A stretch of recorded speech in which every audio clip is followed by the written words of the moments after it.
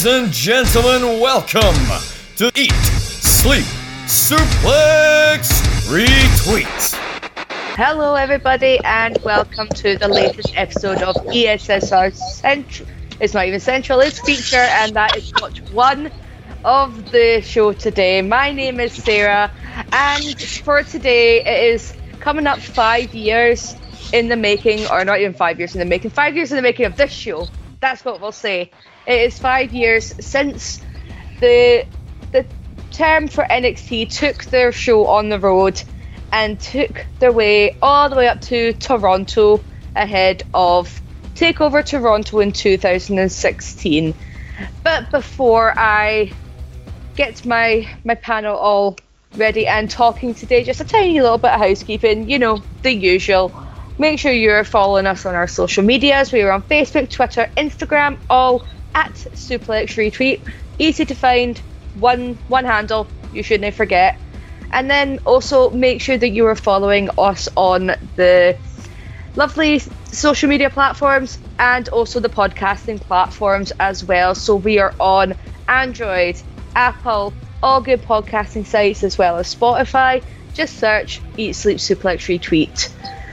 Make sure you guys are following us on our YouTube channel. We are going live every so often. We have got Quiz Showdown.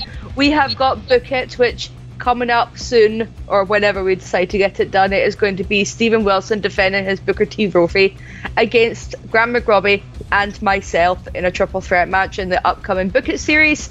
As well, we've got other fun and interesting things. But coming up, it'll actually be out by the time that this episode will be on our main feed. But check out Quiz Showdown 16. Oh my god, we're back again. And it is hosted by myself. Just wait for a whole bunch of shenanigans. And yeah, make sure that you are joining in the chat with us on our community page. Now, David Campbell has GOAT questions every now and again. Get yourself involved and we can chat all things wrestling. But on to the good stuff. We have a variety of panelists that are here today, all to talk about NXT TakeOver Toronto. Starting off, we have the smoothest voice in podcasting, one of the nicest men in the world, Mr. Gary Kernahan. Oh, thank you, Sarah. You know, I always love hanging out with you. The rest of the panel, less so, but you, absolutely. That's why Gary's my favourite. And one of my next panelists, he seems to think that everything's going to happen around the Undisputed Era. His life is Undisputed Era. I'm pretty sure he screams Adam Cole's name in his sleep. It's David Hockney. Listen, you know, with some news breaking from NXT, I'm remaining optimistic that we might see an OG UE reunion on AEW pretty soon. Try saying that 3 times. But yeah, it's all about the Undisputed for me, so you have very, very accurate description there. You scream Adam Cole in your sleep? No, I just say baby.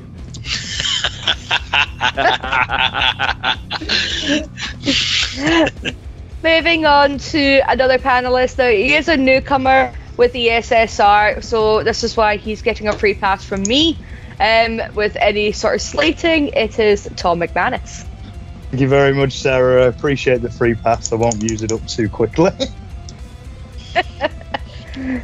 And finally, rounding off our panel, it is Mr. It's My Podcast. Mr. I write about wrestling for such and such a newspaper but can't even get the job done. It is Stephen Wilson. Such outdated patter, Sarah. I've not heard that in a while. Yeah, what an interesting start to the show. Someone called Gary a nice person. And I don't really want to know what Dave shouts Adam Cole when he does certain things, but hey ho.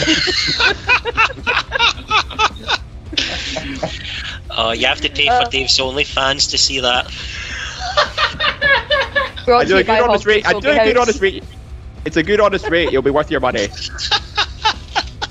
This is how he pays for the Hoagie House, everybody. And we have to pay for Lecky.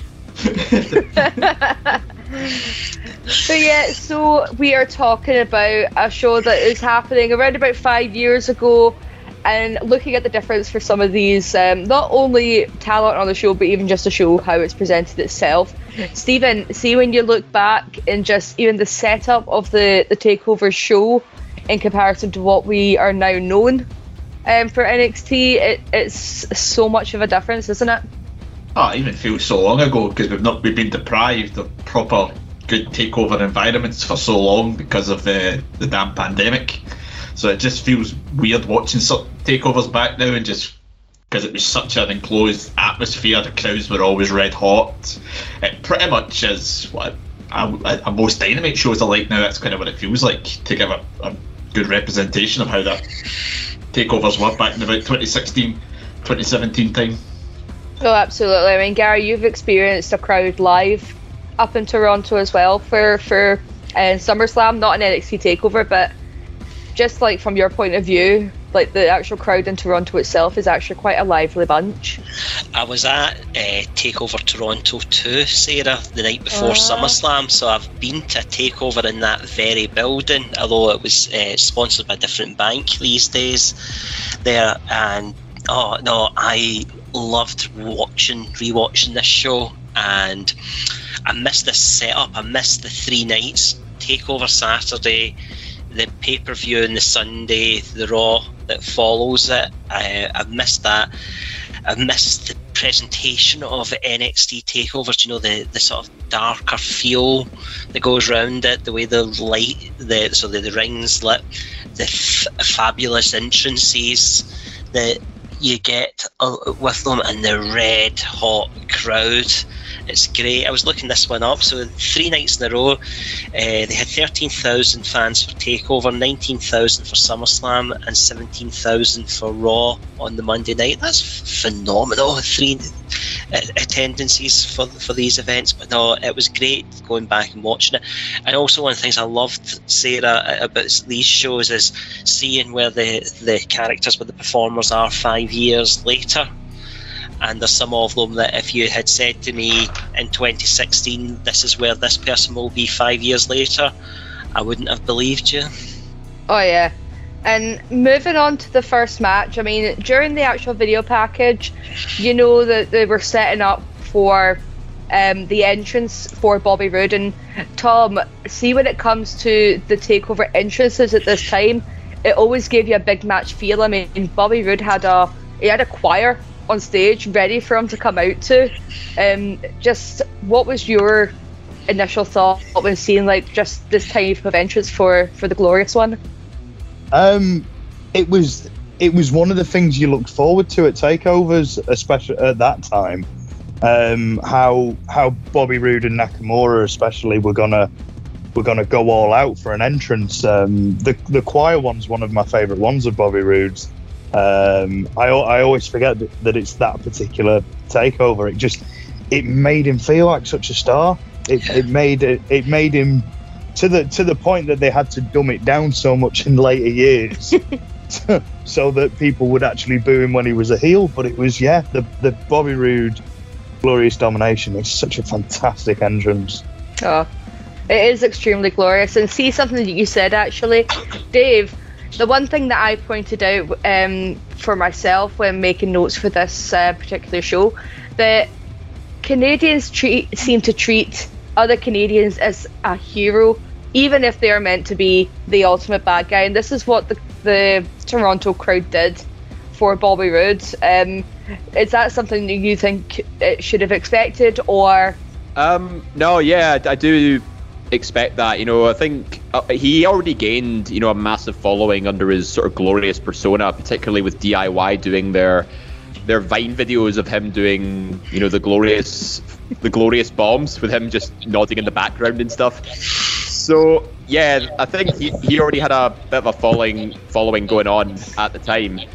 But he was obviously a veteran on the scene, particularly in TNA and stuff, so he already had another massive following to begin with. And yeah, I think that's just the nature of Canadians. You know, they're genuinely friendly people as well. It doesn't matter if, you know, if who they're cheering has some heelish tendencies. They will cheer for them regardless if they have that massive following. No, I think that's definitely something that I thought for myself. But we'll get a little bit into this match. Now, this is a sort of come off from the Dusty Rhodes Tag Team Classic when these two were very briefly chucked together as a team in the first round against Sanity, to which Bobby Roode decided that he was having none of it. jumped off the apron and sort of left Ty Dillinger to fend for himself. Gary, see, this was like that sort of match in the making, and for it being like an opening round, like an opening show match, it seemed to be very, very fitting on the card.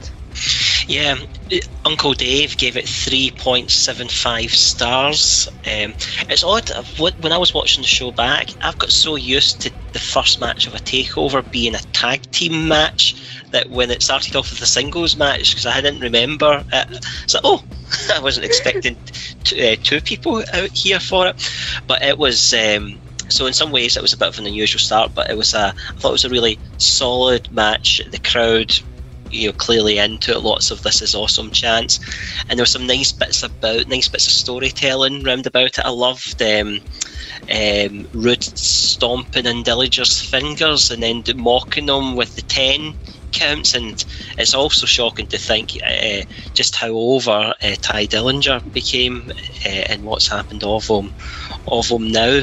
But yeah, there was some really this was I think a good solid match. I'd say there was some nice spots in it, Rude trying to cheat to win, which led to some near fall sequences, super kicks from Dillinger as well. The sharpshooter spot, my goodness, did the fans love to see the sharpshooter get broke out in Canada. Oh yeah, I think like it's guaranteed to get a crowd pleaser every single time that someone like tries to hit the sharpshooter. That Stephen, this match as well, even before it started, you could see that there was actually a split crowd right down the middle between Ty Dillinger and Bobby Roode with "this is awesome" chants even before the guys had locked up. Did you kind of expect that sort of storytelling that came from a Dusty Classic opening round match?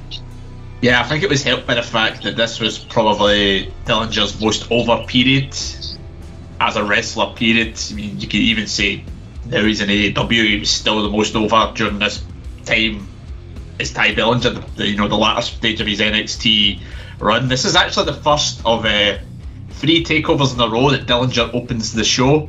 He opens it at the next one, around the Rumble time, against Eric Young, and he also is in an 8-man tag at the Orlando takeover. Him, Roderick Strong, Cassius Ohno, and Ruby Soho, as she's now known, against Sanity.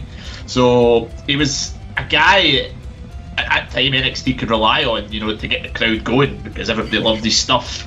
And as Tom mentioned, the Bobby Roode entrance, he was over before a match started, so the fact that both of them are from Canada as well made it even more interesting. I mean, when I remember watching this initially, I remembered it being less of a bit more of a one-sided contest. I felt like it was a lot of Dillinger coming up from beneath and having a lot of close opportunities. But watching it back, you think, yeah, no point is he going to beat Bobby Roode, but he's going to make Bobby Roode look good doing it, which he does very well all the time. I mean, yeah, it's something that we have talked about on our past shows of like Ty Dillinger unfortunately being the sort of enhancement talent, but he made Bobby look absolutely amazing, especially because it was still in his early days of NXT. Oh, for sure, yeah. And what I thought was quite clever about the ring announcement is that Bobby Roode wasn't billed as being from Canada, even though everybody knows he is Canadian. But yet Dillinger was billed as obviously being from Niagara Falls. So having let the people know that he's obviously the Canadian citizen, but some people might not realize, Roode is actually Canadian as well. I think that was a way to maybe get Dillinger, a bit extra support from the crowd. But yeah, as you said, I think the last time we discussed a review where Ty Dillinger was involved, he was on the losing end to a pretty short match against Apollo Crews. But then this time around, this was very much more his breakout performance against an established veteran, but someone who'd already had gotten a massive following just from his entrance alone. I mean, that's a big mountain to climb. But for him to get his 10 chant over, I mean, it became a synonymous thing for the entirety of the night, with the referee counts, being drowned out by even in the main event. Yeah, that was, honestly, they were so loud it was ridiculous. But I think the use of the sharpshooter, as you said, doing a sharpshooter in Canada is probably second nature to a lot of these people. Although a sharpshooter on Survivor Series weekend, though, not exactly the not exactly the most cleanest of issues, shall we say. There is some controversy around that. What year was it that Dillinger entered the Rumble at 10? Was 2017. Yeah, I mean the Rumble following this. The Rumble following this one. I mean the reaction, Stephen. You and I watched it together that night. I remember you completely marking out at that point. It was fabulous. It was so popular. It was just over. The bit I would have loved if they had made him number 11 in that Rumble, because everybody thought he was going to be 10. You could hear all the chanting going. I just thought it'd be proper. You just knew it had to happen. Like, no. Although the following year he was meant to be number 10, but then he got replaced by Sami Zayn. So I suppose that was one clever way of not making. I think that Rumble appearance was probably the height of his WWE run, because unfortunately his debut at the night after WrestleMania 33, wasn't it? He didn't really hit many heights of SmackDown after that, did he? Debuted the same night as Nakamura, so it's never going to be. Yeah, that's not going to work out. But this match went on for about 16.5 minutes. It was actually the third longest match on the card. I take it you guys all agree that there was the right winner to come out of this match. Oh, absolutely. Yeah, 100%. Yeah, I mean it certainly painted Ty in a good light, but I think Rude needed it more. And then from one outcome of a Dusty Rhodes Tag Team Classic match to another, we start off with the one of two tag team matches for this event, which is the Authors of Pain taking on TM61, with Paul Ellering suspended in the shark cage above the ring. Now, Tom, we knew that this was it was kind of a given thing that something was going to happen, because throughout the entire tournament Paul Ellering was getting himself involved. I mean, that's one of the reasons that DIY never made it to the finals. But having him suspended in the shark cage, do you think that was like a smart move, or just instead of doing the whole banning from ringside? I thought it was a smart move at the time. The only problem with this shark cage maneuver is the fact that it reminded Vince that shark cages existed. So you got at least one shark cage match every single year, and they just got progressively worse and worse as they went on, because they were always trying to top themselves every time of like, how can you get out of the shark cage, get out of the shark cage. This was a great usage of it. Like it was a good throwback to Paul Ellering from his Legion of Doom Road Warriors days, where they were always sort of involved in kind of ways to get Ellering out of the way. But yeah, I think it was really great for Ellering to still be there, because you've got the points in the match where they're still carrying on this idea of the Authors of Pain being rookies, and they're looking to Ellering during the match, and he's still shouting instructions down to them, and it's absolutely, I think it's fantastic. Ellering's manager run in with the Authors of Pain is very underrated in my opinion. Yeah, totally. They missed him so bad when they took him off. Yeah, it was a really botch move. That the minute they get called up, they take him off. He was the glue that basically held them together and actually gave them, purpose and direction. This is always one of my pet hates, when an NXT act, if I can put it that way, gets called to the main roster and they change it on the main roster, like Sanity without Nikki Cross. The same. If you're going to do that, do it on what was the developmental brand at the time.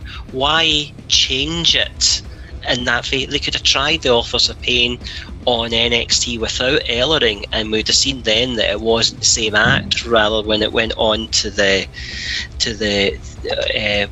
Raw, and they certainly missed a great deal without him then as well. Well, I will say, just to interject, I don't know if this is definitely true, but I do believe that Ellering not carrying on with them was his choice. He didn't want to do the travel schedule. Yeah, I'm not 100%, but I think it was Ellering's choice rather. No, you're right. I'm sure they could have come to an agreement, maybe doing television rather than doing the full circuit in some ways. Sarah, I've got two funny stories. Well, I think they're funny anyway. One is I've been in the shark cage. It was with Lucy, my daughter, because they had it at Fan Access at Mania 33, and Shane Thorne, my son Ollie, absolutely hates him. We were at an NXT house show in Florida. Ollie would have been, he's 8 now, so would have been maybe 5 at the time. And he had a Hulk Hogan t-shirt on, which he'd picked up at Hogan's Beach Shop in Orlando that day. And Thorne was going into the ring for his match with Tyler Breeze, and he came over to Ollie and said to him, "Hey kid, I love Hulkamania, high five!" And he put his hand out, and my son went to high five him, and he panned him, and he was raging. And I pissed myself laughing. Brilliant. Never been more proud of Ollie. Well, speaking of Shane Thorne, like that's a good way to actually move on, because Dave, did you actually expect TM61 to be the ones to make it to the final of the Dusty Cup? Absolutely not. I mean, not when you've got guys like, obviously the Revival had to pull out because of injury, but then the semi-finalists, you had DIY and Sanity. Like, Sanity would have easily made, great finalists, as would have DIY, but obviously that's another story for the next match. But these guys, TM61, they just sort of, were the dark horses of this entire tournament, beating guys like Austin Aries and Roderick Strong, but that was under a singles match concept. But still, it's defeating very credible NXT talents at the time, and they just sort of shot to fame, with the final and stuff. But the problem was, I don't think they had enough momentum behind them to convince the fans that they were actually going to win. I mean, the story with Shane Thorne is obviously a little bit different now, because he's obviously had the whole history of being slapjack as part of Retribution. But and Nick Miller, I think, obviously made his own decision to return to Australia. But these guys were good, but I just don't know if they were worthy of making it as far as they did, given how much I want to say inexperienced they were compared to some of the more recognizable names in the remainder of the tournament. And to be honest, I'm surprised they didn't call themselves Team Will-O-Wisp, because I did do my Googling on Pokemon TMs, and TM61 is Will-O-Wisp. And it's also the fact that Shane Thorne's a big Pokemon fan does not help that. See, I agree with Dave. That's a sentence I never thought I'd say too much, because I thought when I was watching this back, TM61 didn't look like the polished presentation. They looked very much, for me, like a work in progress. Like Nick Miller looked like he was making his own ring gear. I thought the pants didn't seem to fit him particularly well, but I thought in terms of quality of match, I thought they put on a really good show, and there were some really nice spots in there, like the climbing the structure that held the shark cage in place. I thought that was quite innovative as well. Yeah. Lots of nice moves in it. The chain going flying into the crowd. Somebody nearly got a compensation claim there. Yeah.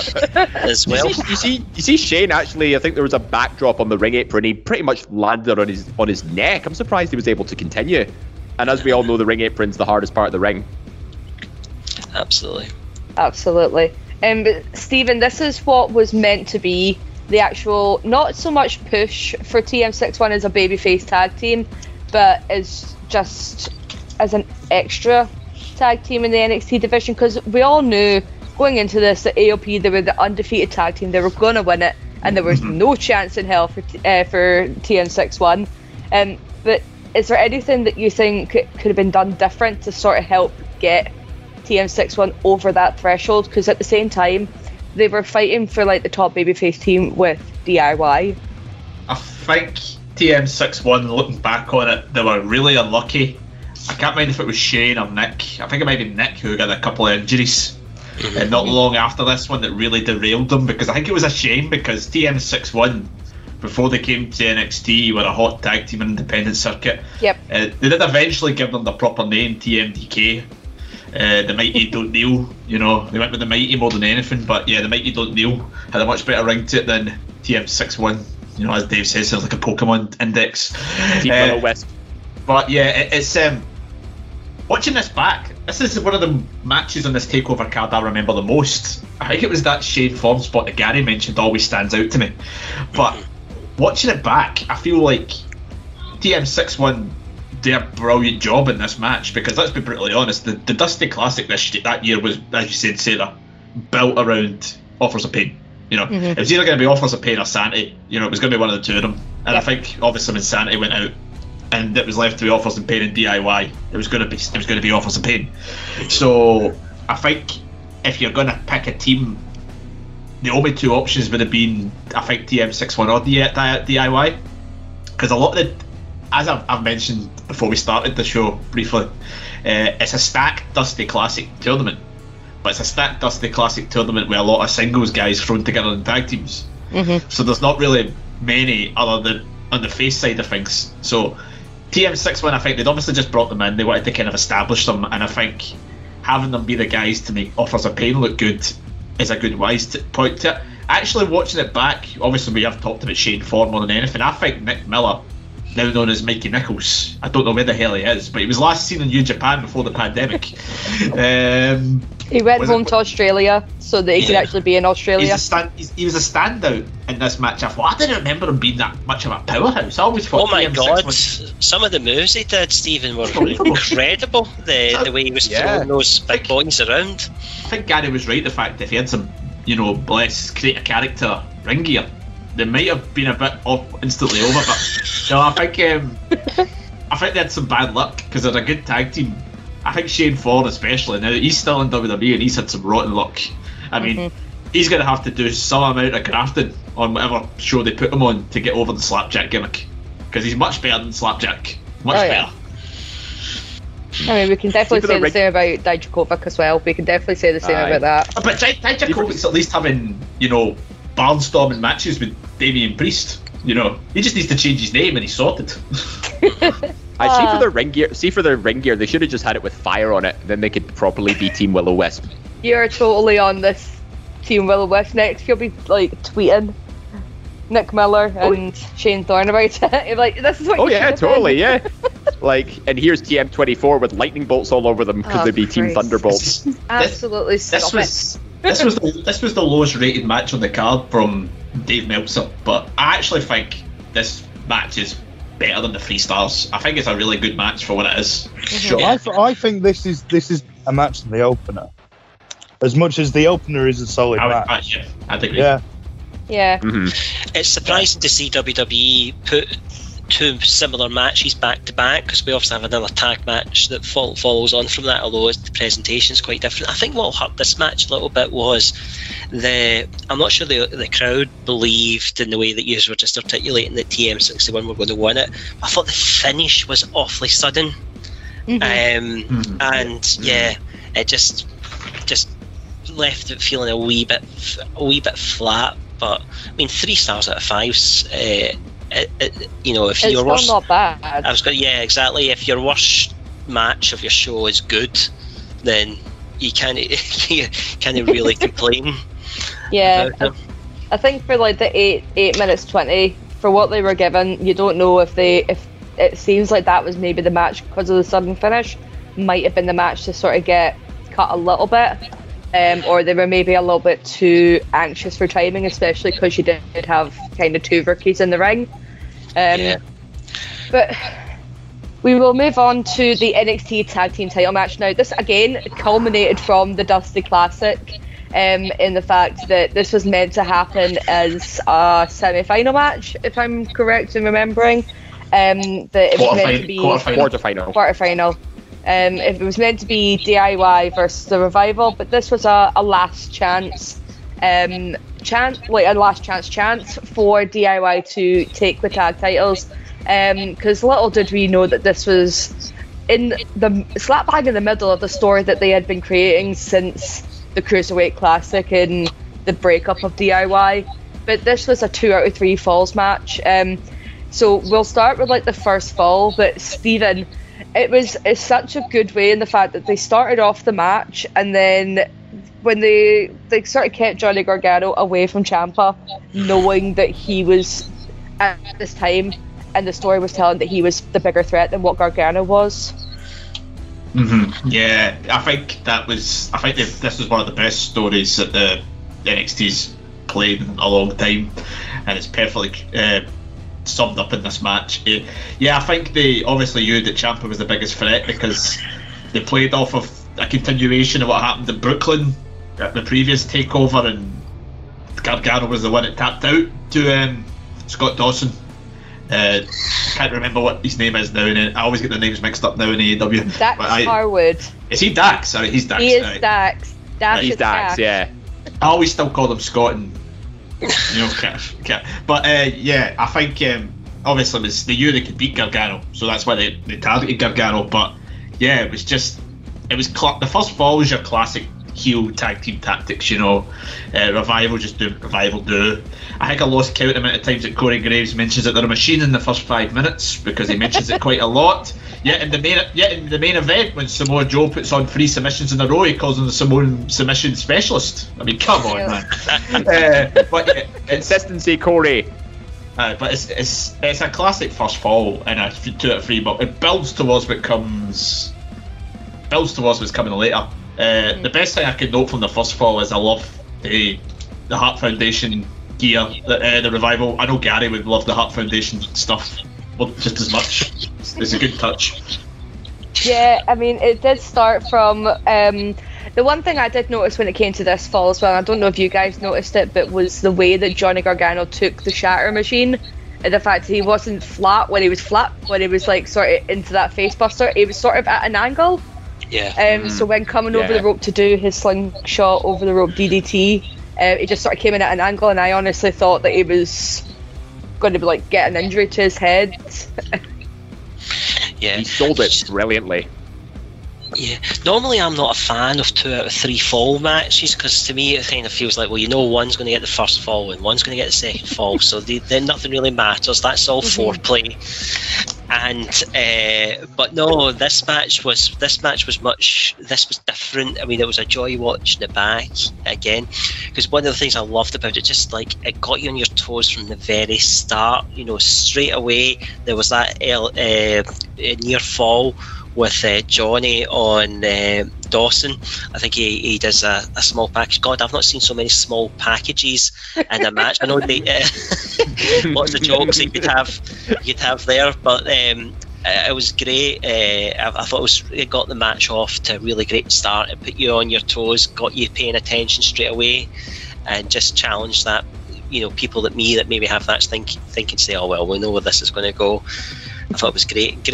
I mean, the tag work in this match, as the guys just touched on there, Sarah, some great throughout the match, some great tag team wrestling, some great double teams, some really nice subtle work throughout it. I just loved it. Yeah, and when it came to the second fall, you could tell the Revival were obviously getting a little bit more desperate in the fact that Ciampa had finally managed to get himself in the ring. But the fact that this came of, the super kick and the knee combination, Tom, seeing that play back, obviously now knowing what DIY became, my heart's still sad. But like the action when they finally got that second fall, you were just like, oh my god, they're back in it, they've got a chance. Yeah, I mean, they make you wait for it. Like, they really, it's not just a case of they do the traditional that you would do at that point in a regular tag match anyway, where it's Johnny fighting back until he makes that hot tag. Ciampa comes in and clears the ring. He comes in and clears the ring, but then there's kickouts to the moves, and then they make you wait for that big move, and it's a spectacular moment, and then you realise as well, oh wait, there's another fall to go yet. It's, I mean, the 2 out of 3 falls format, it suits Ciampa and Gargano so well, just in the fact that it enables them to go high energy, ring awareness from the Revival at the point, they gel to anything, the Revival at this point, you're at peak Revival in their time. Oh, there's a great bit, Sarah, just as you're touching on, Tom, there, of this finish where it looks like the Revival are going to get, I think it was Johnny, with their own move, and suddenly, they miss up. Dawson hits the super kick, I think it was, and then suddenly, no, it must be the other way around, suddenly Dawson's in the middle of the ring, and you then get the camera angle sort of pans out, and you realise, oh, here we go. And you get the super kick and the running knee, which obviously looks devastating, and then we're back in business. Those Yeah. those near falls that Tom mentioned were great because I thought like there was a couple ones Revival were getting as well. Yeah. So you were kind of like, this could be a straight one. Could you imagine how much the crowd would have went crazy if the Revival won 2-0? Oh yeah. Oh, don't. Because that's something that we do talk about every single time that I find out there's a 2 out of 3 falls match, and if it doesn't fit a storyline, I get mad. But this was actually a very, very good idea to put, because this was essentially DIY's, first of all, their last chance, but obviously it was what could have been the end of the rivalry as well. So what better way is to prove that you can get 2 falls over the other person? But Dave, the final fall. Now, there's 2 times that this match could have ended, in my opinion. So it could have ended when DIY had hit the shatter machine. That could have been an ideal ending, stealing their move. But the double submission and tap out at the end when Dash and Dawson are holding hands, and I was very, very torn in this match because everyone knows I was a big fan of the Revival. I was a huge fan of DIY, so I wasn't mad about who won. But like seeing that final fall, do you think it should have ended in the way it did, or with them using the shatter machine after a failed attempt at the other finishers? Honestly, I mean, watching it back, I would have accepted either of those finishes because, you know, we had the Revival were the first one to instigate the meet in the middle, you know, try and steal a finisher there. Obviously, they botched it up, but DIY hitting the shatter machine, I mean, it would have been proper comeuppance for missing out on so many occasions. But the number of tag team finishers that all 4 of these guys did together, you know, the Revival pulled out the Heart Attack at one point, you know, again, another tribute to the Heart Foundation. The pink and black just added to that. But the dual submission, I don't think there was a more perfect way to finish it, because instead of just making one of Revival tap out, you make both of them tap. And they had the story I was saying, no, don't. They were holding hands. They were like, don't tap, don't tap, don't tap. They literally go. They both go at the same time, and it's obviously Gargano and Dash were the legal guys, so that has the count. But Ciampa, you know, just locking it on to really tie them up in knots. It was such an iconic finish. There was already a filled match, you know, with the near falls, stealing finishers, and just a sheer mix of high flying DIY and really sort of ground-based technical stuff for Revival. It was the most perfect finish that anybody could have asked for. Totally. And something I wanted to actually discuss with you guys is watching this back is the difference that you see from Tommaso Ciampa compared to now. It was very strange He's a seeing big him boy like now. that, with like without the was so veins skinny popping out. I was like, is he all right? Forgetting this was 2016. He looked. That's one of the first things I wrote down was the difference in the character of Tommaso Ciampa, because he was you might disagree with me here, but he was a wee bit bland, I think, back then compared to what he went on to become. He didn't use the Psycho Killer gimmick that he had in the Indies before he joined up. Yeah. That eventually become. It kind of teases it when him and Johnny face off in the first round of the Dusty Classic, which was a couple of months before it. But he never really gets into his full stride as an NXT character until he obviously turns on Johnny and then goes on that amazing heel run.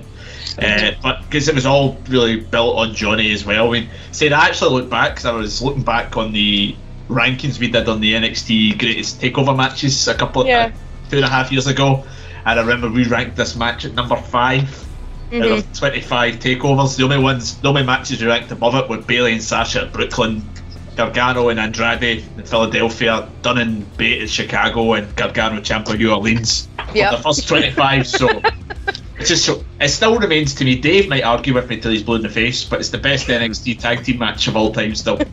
Oh no, I agree. Yeah, listen, like, don't get me wrong. I think this is arguably NXT's greatest ever tag team match, but I'm still got a soft spot for Undisputed Era versus Lorcan and Burch in Chicago. I mean, That is a fantastic match. Thank you, Tom. Absolutely. I mean, I agree with you, Dave. One of the things that caught me about that match you just mentioned was I didn't expect much of it, and it just completely blew me away with it. I mean, this match was given 4.5 stars out of 5 by Uncle Dave. I'm not sure what more these guys could have done and how you fault them for anything in this match. It was blood. Oh, there was it blood. was fabulous. Tiny bit. Gary, they could have held the match in Tokyo and they might get 5 stars. That's what I think else they could have done. Absolutely. That was it. But I'll tell you what, What a WWE, this was voted WWE's match of the year in 2016. And really, If Tony Khan had booked it, I'm going to get 5 stars as well. I'm not going to be biased. Absolutely, absolutely. But I think this is a fact that this was slapped bang in the middle of the story to come, and that it basically threw everyone off the track because you thought, nah, if they're not going to do it, then somebody's going to turn. There's always going to be a breakup of a tag team. But no, they pulled you in, mainly me, to a false sense of security until that night. That night. is it still still sore, Sarah? It'll always be sore. See, when it came on and I heard Chrome Hearts, I went, no!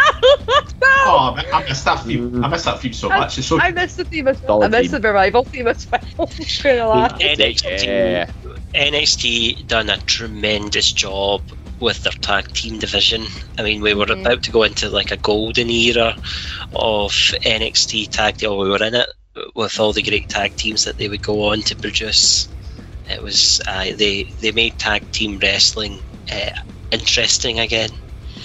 Yeah, I'm pretty sure one of like our very own Alan McLucas actually said that like this match was like a thing that made him kind of interested in tag team wrestling again, because we all know he hated tag team wrestling. So, but we'll move on to the sort of penultimate match of the night, and this was Mickie James's return to WWE after getting hit by a train in TNA. Yes, I'm so glad somebody referenced that. That is such a terrible storyline. Every time when she returned to Impact, I was like, oh my god, Father James Mitchell made her come back from the dead. It's like, she's alive. I will always reference that. I will always reference the fact that people have been killed off. I'm waiting. I'm still waiting for Taya Valkyrie to, say that she got released from prison early, for good behaviour, or the other resurrection of Ethan Page. Somehow, I don't know. I'm waiting for those resurrections. But in this women's titles match, like, Asuka had sort of run out of opponents to face her because nobody was ready for Asuka, and this was not even the near time of Shayna Baszler era. So Tom, having this match, sort of a big match return for Mickie James after getting hit by a train, do you think that she was the right person to be the next in line to face Asuka, given the pool of talent that was non-existent right now in NXT, given the 4 horsewomen had obviously moved on, and that's including Bayley as well? I think she proved that she was, to be honest. I don't think anyone would have perhaps said at that point, what about James for Asuka? Like, I don't think Mickie James was the person you would immediately think of at that point to be the person that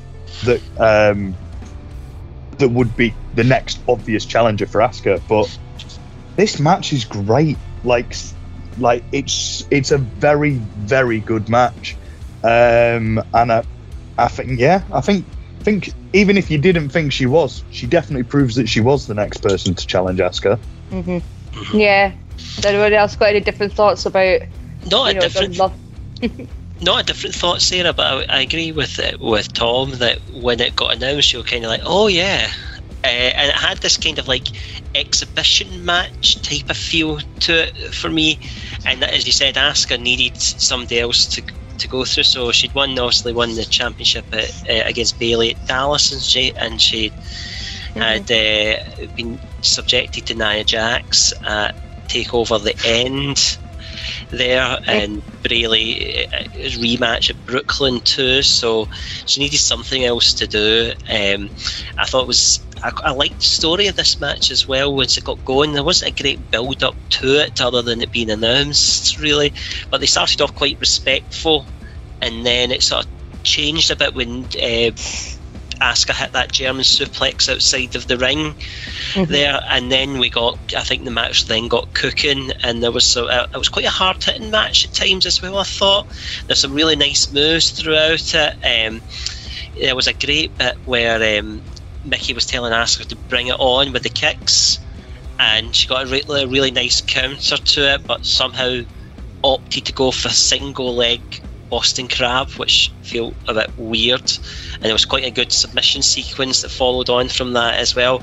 I loved Asuka's roll through into the armbar that she applied at one point, and we had a great Mick kick at one point, which made you think for just a second, oh, she's actually going to pull this out here. I thought it was given 3.5 stars, which I think was probably about right for it. And again, like I said earlier on, I thought the finish was just a bit too sudden. Although it did look quite vicious the way, I don't think they meant to end up in the position they ended in. I think it was supposed to be an Asuka lock, but it looked quite sudden. And I just thought the tap out if they could have just a couple more seconds to let you get invested in it, see the pain, feel the pain, and then go for it. Sorry, Stephen. No, I think I agree with what you said, Gary, about the sudden finish. I think it's probably, for that 3.5 stars it was given, I think it's maybe a couple of minutes, 2-3 minutes shy of getting there. I think if it had given that bit more extra time, I think it would have been, worthy of the 3.5 stars. But I think the point about Mickie James being the great opponent for Asuka at the time was spot on, especially when you look, Sarah, at the dark match, women's match they had that particular night. Yeah, the 6-woman tag match. Yeah, because at that point they had Ember Moon, who had just joined. She would obviously eventually become Asuka's main challenger in NXT. They had Sonya Deville, who was pretty raw at that particular point, off of the back of Tough Enough. Billie Kay and Peyton Royce, they had just joined in. They would eventually, in the next takeover, get the shot. Liv Morgan, similarly to Sonya Deville, was quite raw at that particular point in time. And then there's Miss NXT herself. And then there's member 5 of Team SmackDown, Aaliyah. So that Miss NXT, she is literally if Vince McMahon's going to walk into NXT 2.0 and go, see her, she's the example. We've built her, and look where she is now. No, but no seriousness, I'm still buzzing off of your Revolution reference from TNA. I will always reference weird things from TNA. The thing that got me about this match watching it is there's the chant from the fans at the start to Mickie going, "You've still got it," and I'm sitting there thinking she was in like TNA like a week ago. Yeah, she was still wrestling. She was still in hardcore country, but. Exactly. So it's not like she's been away for 10 years like Sting was or something like that. It was just like she's still in her mid-30s. It's not exactly like she's gone. Aye.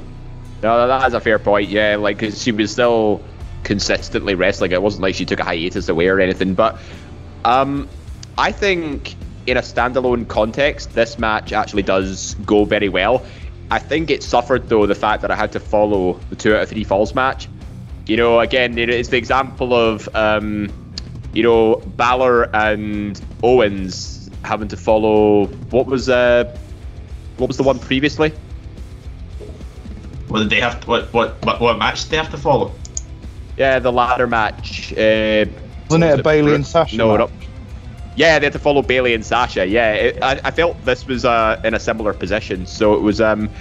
Again, to use one of Sarah's references on this one, the 2 out of 3 falls was the climax, and this one was the flaccid match. Oh, that's my joke. Sorry, I'm a power thief tonight. 50 quid for that, please. that joke was worth money. But yeah, like overall, I would say it's not an awful match, and essentially because at this time there was no really any challengers that were even ready for Asuka. I mean, I don't know how Mickie James was ready despite being hit by a train after James Storm decides, nah, off you go. Was there not a rumour that it was actually meant to be Trish Stratus that it was supposed to face Asuka because it was in Toronto, but yet Mickie James was subbed in because I don't know, Trish had other commitments or something? I have no idea. I'd never heard anything about Trish Stratus being the one to, because I know that she wanted her the one more match to be against Charlotte. So yeah, I don't think it would have been. No offense. You'd get a fault, but no offense to Trish. She is one of the best that they've ever produced in WWE from the female point of view, but I don't think putting away Asuka would have been the best mix. I think the Charlotte one was a safer bet for Trish. Whereas Mickey, on the other hand, Mickey's more suited to having that sort of match. Yeah. I don't think you could put Trish in there and get stiff shots the way Asuka could do. No, she wouldn't have survived them. I don't think it would have probably been a bad way for Trish to go out, whereas the Charlotte match is perfect for the Trish to have a one-off return. Yeah. I suppose though they sold the submission game very well. As Gary mentioned, there was a good bit of chain submission wrestling with the arm bars followed by the Asuka lock, and again, even though it was a bit sudden, I suppose that added a sense of realism to it, because normally, when you see Ronda Rousey put people in an armbar when she was in UFC, that was it. It was over in 2 seconds. So, and I guess it sort of highlights, how dominant Asuka was, not just as a striker, but also as a submission specialist. So I think this really emphatically showed how dominant Asuka was, even against an established veteran. Absolutely. I would say still a pretty good overall match, obviously, for them needing a women's title match on the card. But we're going to move on to the main event, which was the NXT title match when it was still the OG X belt, with Shinsuke Nakamura and Samoa Joe challenging, hopefully, to become a 2-time champion. Again, big match feel. Shinsuke with his lots and lots of violins. I would probably say that this was actually one of my more favourite entrances for Shinsuke, but I think it's just because there was loads and loads of violence, and that's just funny. No, completely agree. I think the only thing that, because he was always good to have a band out performing with him and stuff, but his best entrance of all time was definitely WrestleMania 34, where he had the entire rock band, people wearing they were all wearing his merch, and most importantly, Nita Strauss on lead guitar. It made him feel like a legit main eventer. He was on a completely other level back then compared to what he was how he is nowadays. I mean, she's no Rick Boogs. Do not be Nobody's dissing Rick Rick Boogs. Do not be giving. Boogs is the man. Boogs will not be dissed. He didn't have a band. He didn't have a band, but I love Samoa Joe's theme tune. I just love that tune. Gets you pumped. I would love Joe. I would love to be coming off a train in Glasgow Central, going to a night out in Sucky Hall Street just with that song playing.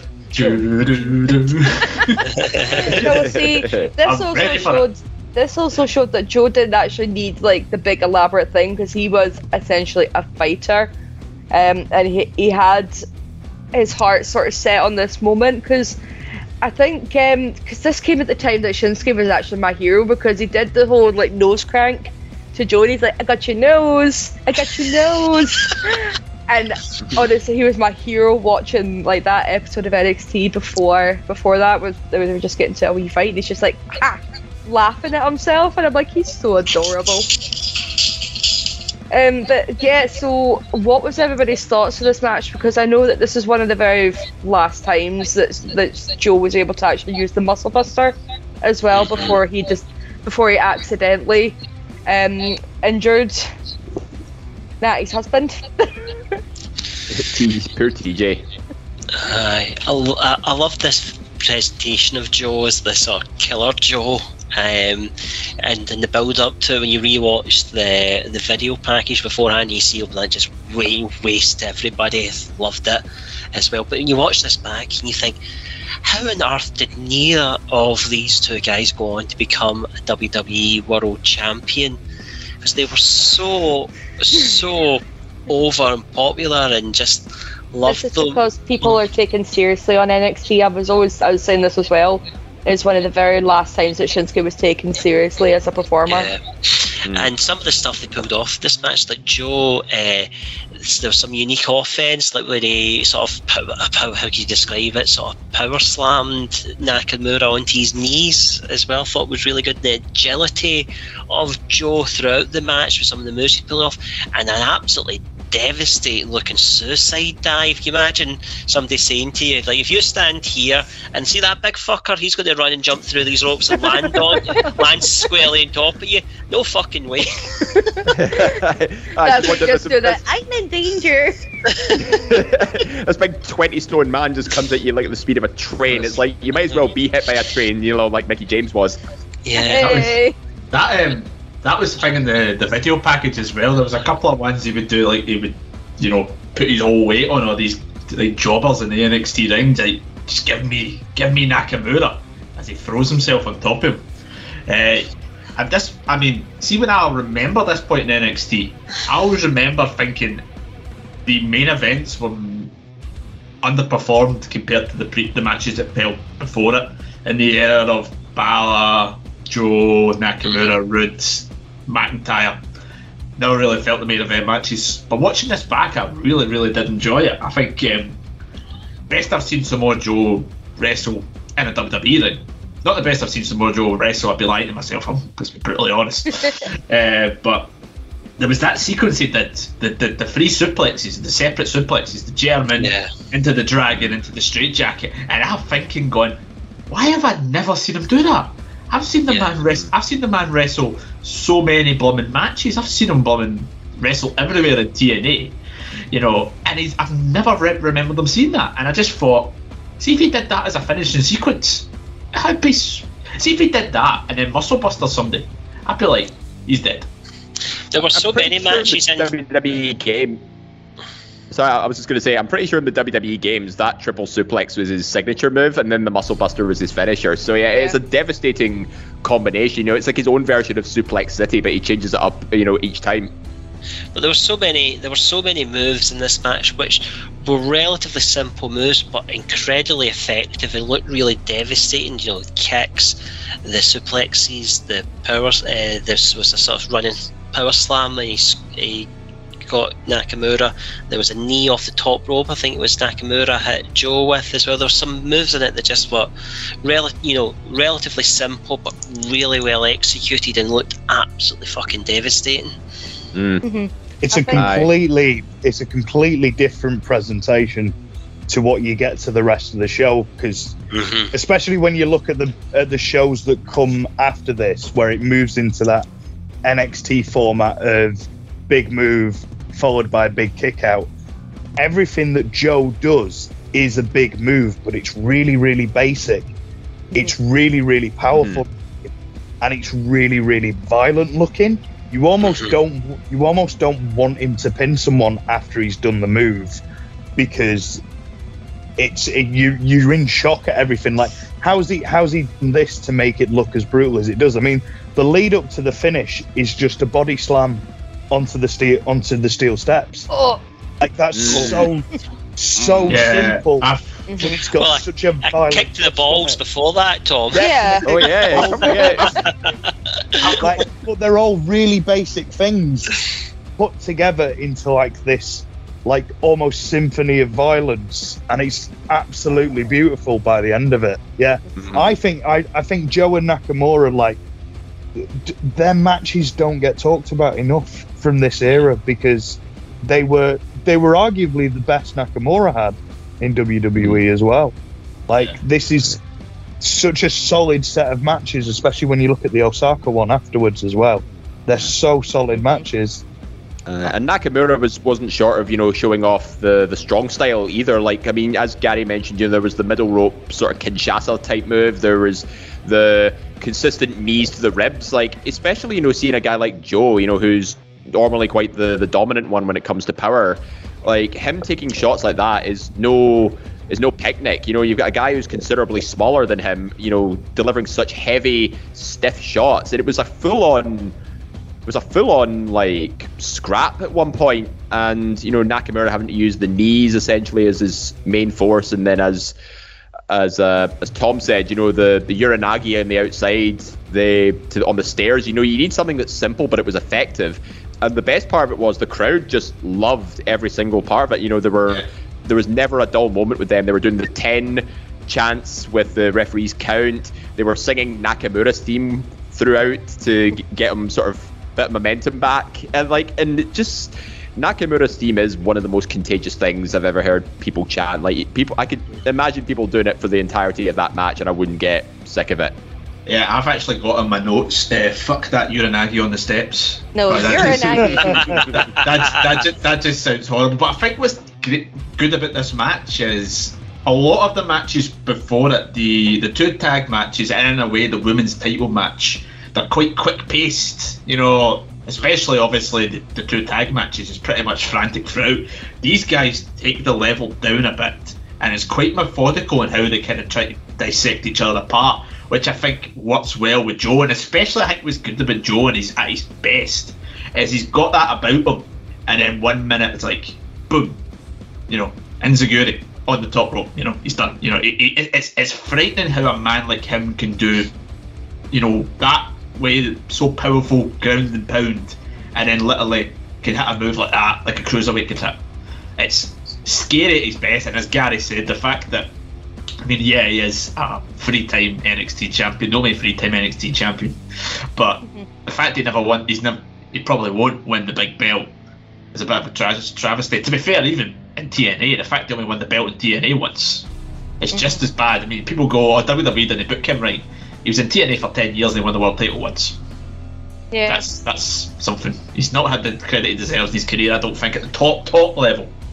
And the end of this match, this actually gave Samoa Joe the win in becoming a 2-time NXT champion over Nakamura. I would say definitely when you look back on this, that those 2 men didn't get the credit they deserve, especially nowadays.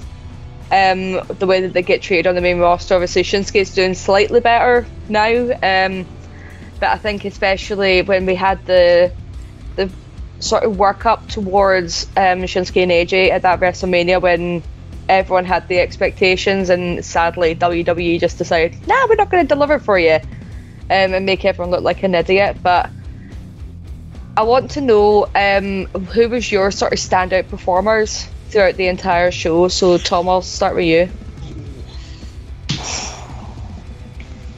I mean, it's very difficult to narrow it down to just one standout performer. I think you've got to look, like, on a whole, it's got to be the Revival and DIY for this. But I think you've got to look at. I think Mickie James does fantastic in this show. I was very tempted to give her the standout performer for it when I was thinking about it. I think Mickie James really deserves a mention, but I think it's got to go for Joe. I think Joe puts himself on such a he presents such a different outlook to everyone else's presentation. NXT's starting to develop a certain style at this point, and it's going to follow into that pattern of doing matches very similar to each other. But Joe just goes, no, I'm going to do this match my way, and the crowd's either going to like it or they don't, and it just pays off very well for him. So I think I'm going to go with Joe. Cool. Dave, who would be your standout performer or performers?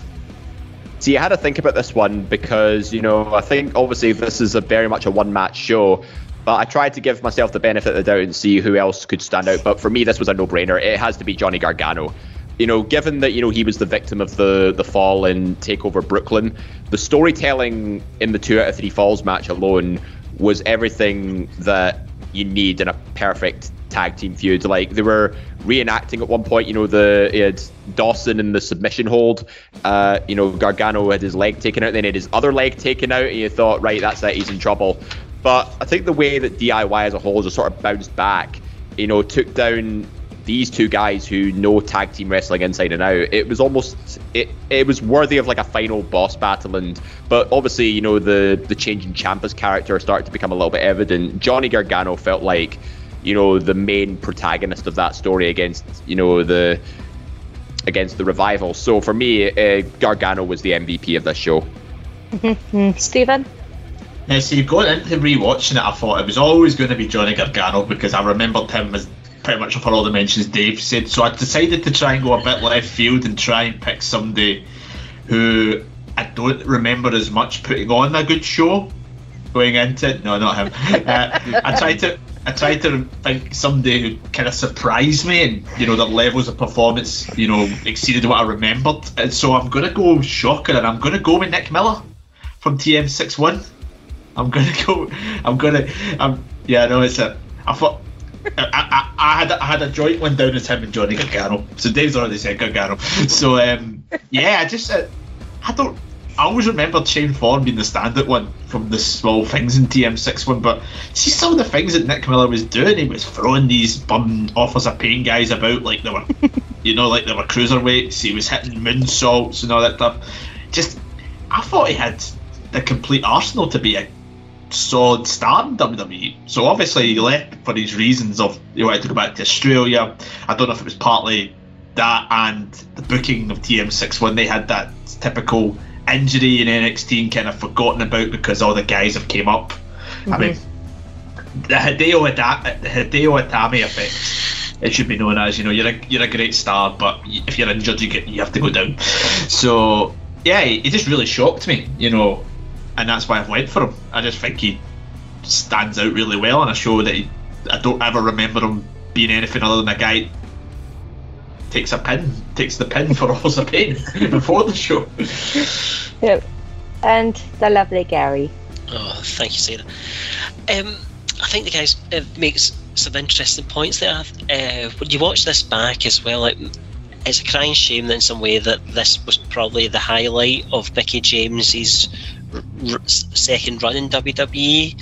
So I'm not sure she gets another top moment when she goes on SmackDown like that. Heel turn when she teamed up with Alexa Bliss, so that did nothing for me there. I had a top three, so the third one I had was the Revival. I thought they were fabulous.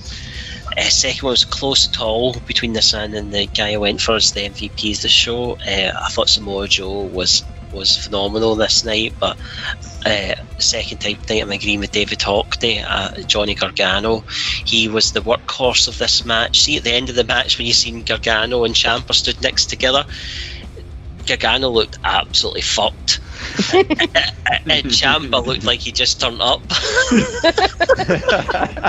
I just thought Johnny did have both his legs taken out, and he ate a brutal shatter machine early on. I just thought he carried the majority of the match. I thought he was a standard performer. I thought some great selling, some great offense, some fabulous chain wrestling throughout it. So I thought this was a sort of breakout moment for Gargano. See what you saying that, Gary? It reminds me of was it the Royal Rumble where when Miz and Shane teamed together? And Miz keeps telling him to do all the moves. And Shane's just like, I thought you were going to mention Survivor Series as well. I thought you were going to mention Heath Slater when he was in the Rumble, and he was in it for ages, but he only got in the ring for a few seconds because he kept getting beat up on his way to the ring, and then he gets in the ring, he eliminates Sheamus, but then he's out a minute later, and Michael Cole in commentary says one of the greatest Michael Cole calls ever, which was I can't remember how long it was. I think it was like 7 minutes or something. Like, what an effort from Slater! My sweetie baby. He'd been in the ring for about 10 seconds. The John Terry of the 2018 Royal Rumble. How dare you disrespect Heathy baby like that? But I'll get your overall star ratings for the entire show as well, because I know as much as Unky Dave likes to tell us what matches are like, I say we are better wrestling fans and know more than him. So Gary, what did you rate the overall show for NXT TakeOver Toronto 2016? I think overall I'll give this 4 out of 5. I would, because I thought there was some really good matches in there. The main event delivered, and the tag match is one of the greatest NXT matches of all time. And the other matches were all really solid and good. So yeah, 4 out of 5 for me. 4 out of 5. Stephen, what was your choosing? I'll go slightly lower than Gary. I think I'm going to go 3.75 on this one. I think it was never going to get lower than a 3 with the tag title match. It's a classic. It's one of my. Sarah, make him pick a proper number. No, I'm picking 3. Dave's going to pick 3.67 in a minute. I know, it's Mr. On the Fence. Oh no. 2.5, 0.5 and 0.75 are acceptable. Anything else, anything above 5, I'm just leaving. a high rating 3.14. But yeah, the I thought you were about to say 316 there. The tag title match is one of my favourite tag matches of all time. You know, I think the opening 2 matches are pretty solid. The main event's pretty good. I think based on what we spoke about, if the Mickey and Asuka match had maybe been given a few more minutes to just pad out the ending a wee bit and not feel so sudden, I would have went with the 4. But because of that, I just go short of the 4 and go a 3.75. Okay then. Dave, what did you rate this entire show? I'm going to be a little more generous here. I'm giving it 4.25 because... Oh, he's again, like a 0.25 and nobody's slagging Dave. Well, you Can made you it okay. see my reaction? Yes, you made it okay. I know you normalised this, Stephen. Oh my god. Yeah, no, the 2 out of 3 falls match is the one match that this show gave it this rating for primarily, but the main event also delivered, you know, given what these 2 guys pulled off, and I think that main event was vastly underrated, you know, compared to what else was on the show. What I think let it down, though, is that I think the Dusty Cup probably should have been given a bit more time, you know, to really hammer home, you know, how important it was, and it wasn't necessarily a guaranteed win for the Authors of Pain, or at least that's what they could have told the story. Like TM61 could have pulled off a massive upset. The opener was solid for Rude and Dillinger, so I'll give it fair credit where credit's due. The solid opener. And Asuka Mickey James, again, I'd say follows under that same category. So yeah, the Dusty Cup probably should have gone better, but everything else was great, just not excellent, if you get me. Yeah. And Tom, what was your rating? Well, I was going 3.75, but I don't want Gary to shout at me, so I'll go for 4.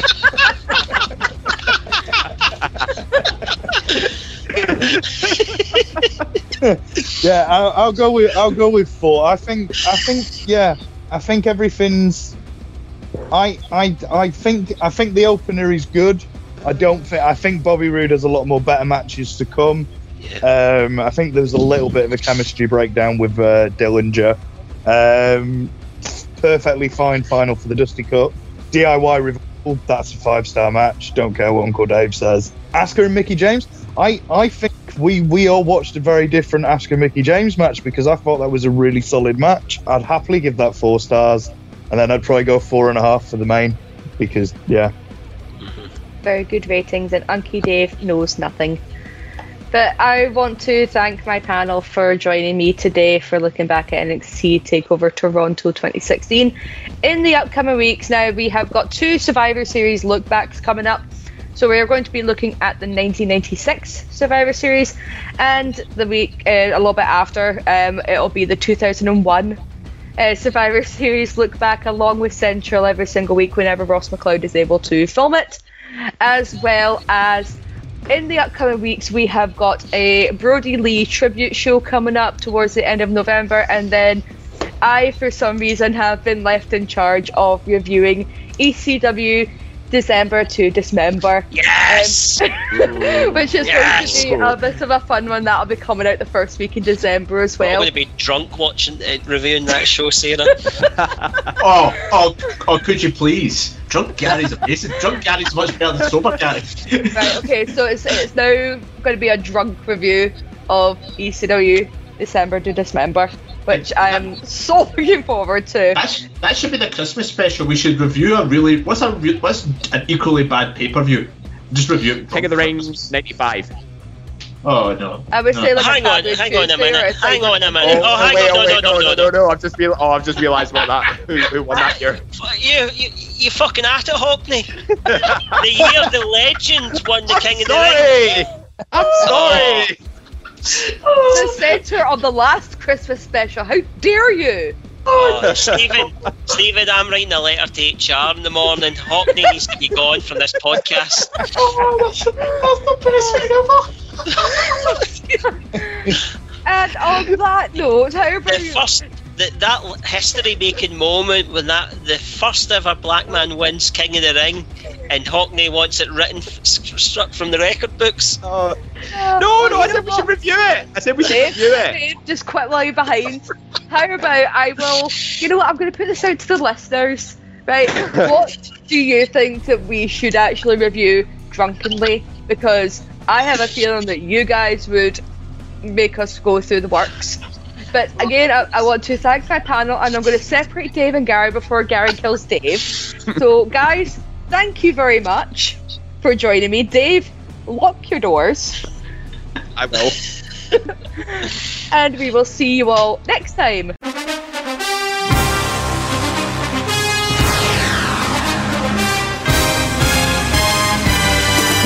Hello, I am Jack Graham. I am Scott McLeod. And I'm David Hockney. And you can catch us hosting one of the greatest shows in the history of podcasts, Saturday Draft Live. You can tune in every Saturday to find out who on the ESSR has the best chance of winning the current season of our fantasy draft. As always, you can catch Saturday Draft Live on all good podcasting platforms.